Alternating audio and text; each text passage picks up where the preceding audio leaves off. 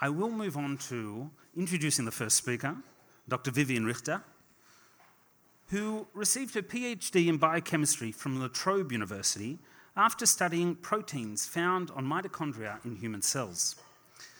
This involved growing tiny microscopic crystals and shooting them with X-ray beams at the Australian Synchrotron. As a science writer, Viviane has written about everything from the atomic to the astronomical, but one of her favourite topics remains the weird and wonderful world of microbes. Thank you, Viviane.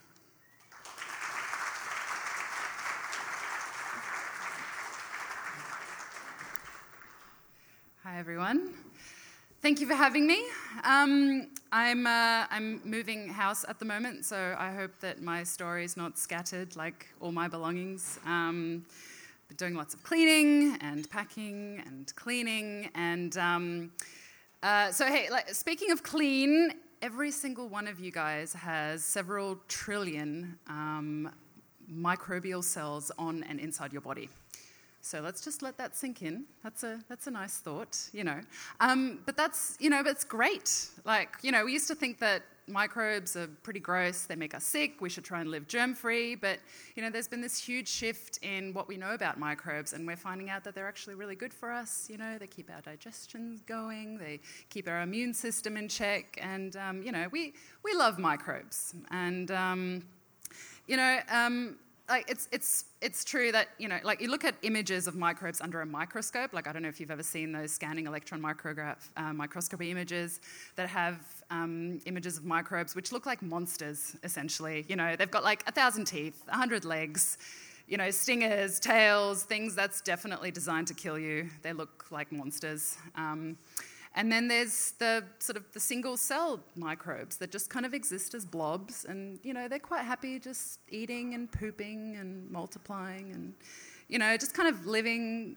They might be extremophiles, so they could, live at, boiling temperatures or thrive in liquids that are more acidic than your stomach acids. Or, they could just sort of live in your dog's ear and be quite happy there.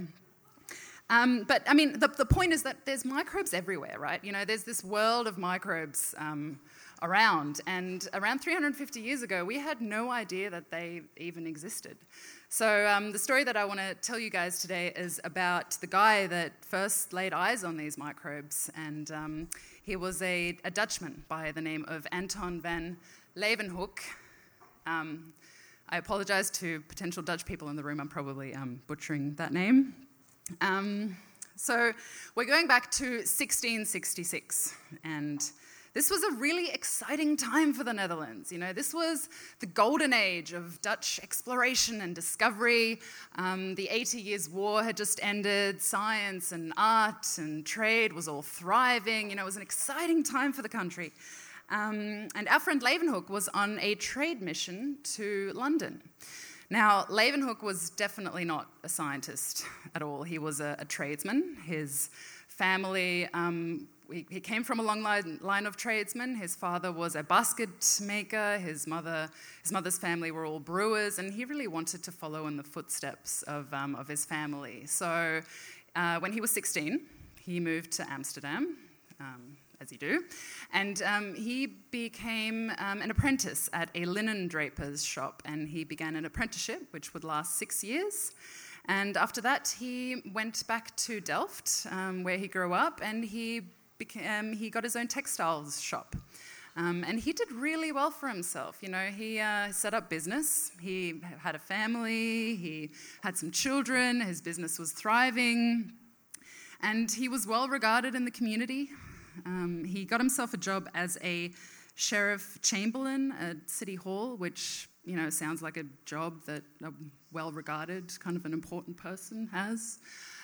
He also became the official wine gauger of Delft, which apparently has something to do with imports and taxation, but I assume has also quite a bit to do with drinking a lot of high-quality wine. So, our friend Leeuwenhoek, he liked the finer things in life, and one was kind of pissing him off. He really wanted to look at his textiles. So he was a bit of a stickler for quality. And he really wanted to look at his textiles more closely. He wanted to be able to look at the threads inside his textiles to make sure that they were better than anyone else's textiles. So he was in London in 1666. And he was on his trade mission. He was speaking to other merchants. He was doing the normal things that you do on a trade mission, whatever that might be. And out of interest, he picks up this book called Micrographia, which was really popular at the time. It was all the rage, and it had been written by an English scientist called Robert Hooke. And now the reason it was so popular was because it had all these images of life at high resolution. So it had things like flies and lice and bugs and other little things at a resolution that nobody had seen before, much larger than what the naked eye could see. And of course, Robert Hooke had made these fantastic drawings using microscopes. And the big, showcase piece of his book, Micrographia, was the compound microscope. So this was really exciting at the time. Now, we all know that glass, curved glass, like in a magnifying glass, can bend light so that it focuses to a point where an object underneath the lens can magnify images.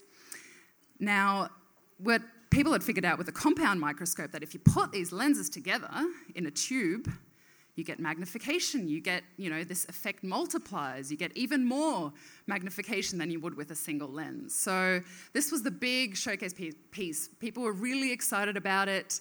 This is a thing that you would show off to your international visitors. Hey, check out what we can do with light. This is really exciting. The problem was with in actual fact, these lenses back in the day, they weren't actually that great. So even though you could put these these lenses together to create a technically bigger magnification, you would actually end up increasing aberrations much more as well, which basically means that the wavelengths of light that come into this magnifying glass, they don't quite meet at the bottom. The wavelengths kind of get jumbled up a little bit, so you end up with fuzzy images. So even though theoretically, compound microscope was all the rage and you could, magnify images more and more, the images came out kind of fuzzy. So Robert Hooke actually kind of made his drawings, all these wonderful drawings in his book Micrographia, with less lenses, so with a simple microscope. And so hidden away in one of the pages was this description of a lens that was very small. It was no larger than the head of a dressmaker's pin. And there was a description there of how to create this lens. And that's the page that our friend Leeuwenhoek laid his eyes on, and he thought, right, this will be sweet for me to look at my textiles and my threads, as you do. So Leeuwenhoek, he grabbed this book, he took it back to the Netherlands, and he started making lenses. He made the lenses according to Hooke's method, which was essentially taking a glass rod and holding it over a flame, and then pulling the glass rod apart until you get two very fine whiskers of glass. And then each of these thin whiskers you actually hold back into the flame, and then you create a very tiny, but a very, high quality, a very round glass sphere. And these became the lenses, these spheres became the lenses of his microscopes. And he began tweaking this method, he kind of tried different things, and he became a master at this, Leeuwenhoek. He made several hundred of these lenses during his life. And, and essentially what he did was create these spheres, which were very small, but were perfect. They were very round, essentially, and they could magnify images by an extraordinary amount. So what he would actually do is he would take these tiny glass spheres and he would sort of sandwich them between two metal plates. So imagine this sort of has a hole in it. And then at the bottom of these metal plates, he'd have some screws that would suspend this point. And so he would be able to put a sample on this point in front of this lens and just kind of like look at it like this, like look at stuff. And I mean, sure, it's not as sexy, right, as like your compound, tube microscope, which is leather bound and which has, which your international visitors are interested in. But like, boy, did it work. Like, so the microscopes at the time, they could practically magnify images up to like 20 or 30 times. Leeuwenhoek's microscope, simple microscope, could magnify images 270 times. So more than 10 times what the microscopes could do at the time. So take that, compound microscope. And it was amazing. Like I guess he looked at his threads in his fabrics at some point, right? Because that's what he was interested in at first. But really, he started looking at the kind of stuff that Robert Hooke was into. So like life, the first things he was looking at were molds and bees and lice, and he looked at all these things at a resolution that nobody had seen before. He was looking at things that nobody had seen before. And what he did is he wrote letters with his observations and drawings of what he saw to the Royal Society of England, which was and still is a society for acknowledging and supporting science. It's a relatively new thing at the time. And they loved his stuff. My gosh, they ate it up, and they published his findings in their journal, the Proceedings of the Royal Society.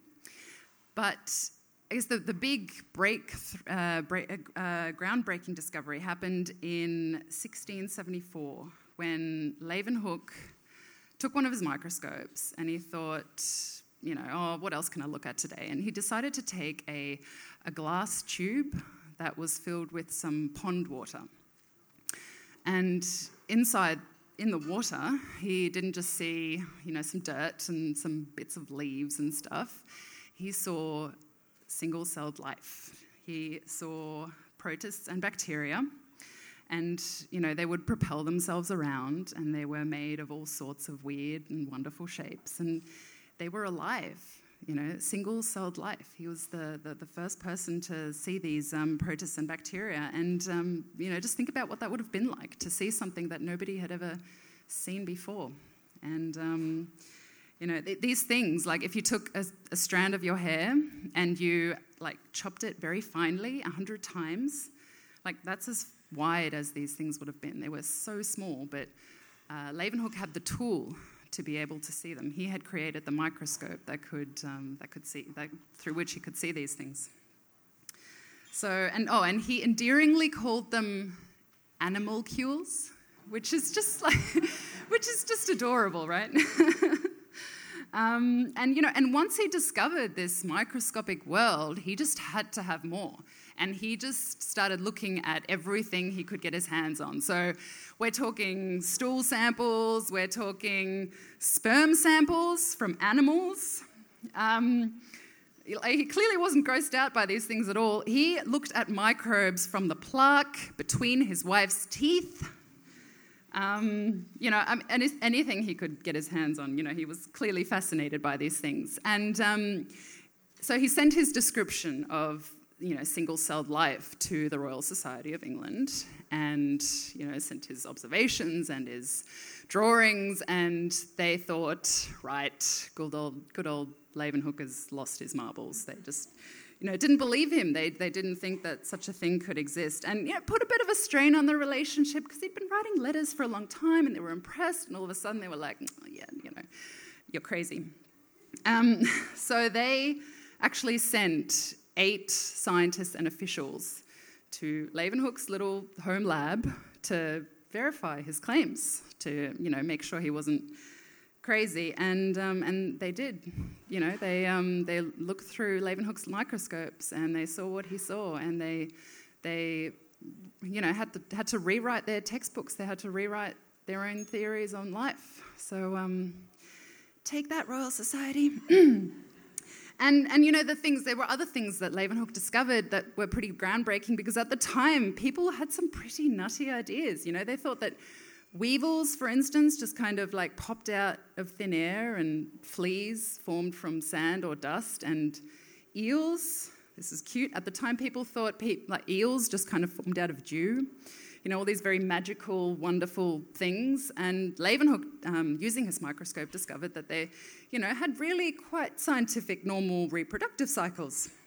So, again, changing completely how people thought about, about life. So over 50 years, Leeuwenhoek ended up writing around 190 letters to the Royal Society. And he was nominated and elected to the Society in 1680, which was, I guess, a pretty big deal, because Leeuwenhoek was not really, a traditional scientist. He was a businessman who just happened to make these awesome microscopes and made all these observations. But he didn't go to any Royal Society meeting. He didn't even go to his own induction ceremony. I don't know if chucking a Bob Dylan is a thing yet, but I'm going to say that was like the first instance of it. Sorry, it was bad. So, he wasn't really interested in the fame of it all. He just really loved being in his little home lab, making his microscopes, making his lenses, drawing and writing about what he saw. And honestly, to this day, nobody actually knows how he tweaked the method, how he made his lenses to be as good as they were. He was a very savvy businessman who kept his cards very close to his chest. And he literally thought, if I tell the scientific community how I make these things, then, well, they're just kind of going to forget about me. So he didn't tell anyone. He was a bit of a hoarder when it came to his method. But he loved making observations, and he kept on making his observations right to the very end. He kept on writing letters. His last few letters, which he wrote in the weeks leading up to his death, were about actually his own condition. He had a rare disease of the diaphragm, which was actually later called Leeuwenhoek's disease. But, over his life of 90 years, which was pretty good considering he was born in the 17th century, he had written around 285 letters detailing his findings. He had created more than 300 lenses, made these amazing microscopes, had been visited by famous people from all around the world. And, he discovered protist bacteria, he discovered vacuoles, which are these tiny storage bubbles inside cells. He discovered sperm cells, the banding patterns on muscle fibers. He discovered all sorts of things, all from his insatiable thirst to look at this world which nobody had ever seen before. So 13 years ago, in 2004, a Dutch broadcasting company ran a survey called De Grootste Nederlander, the greatest Dutchman. It's a real thing, I'm not kidding, 300,000 people voted in this. But Leeuwenhoek came in at number 4, which is pretty good, right? Vincent van Gogh, arguably more famous, he came in at number 10. So, good on you, Leeuwenhoek. And, of course, today we've got microscopes that are, much better than Leeuwenhoek's little, spherical lenses. We have microscopes today that can resolve, single atoms, which are 10,000 times smaller than Leeuwenhoek's little animalcules.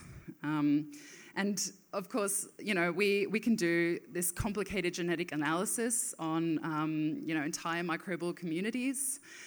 But really what Leeuwenhoek did is he laid a foundation for looking at this microbial world, which gave him, the name of the father of microscopic studies. And if he hadn't, who knows, maybe we wouldn't have even thought to look. So thank you.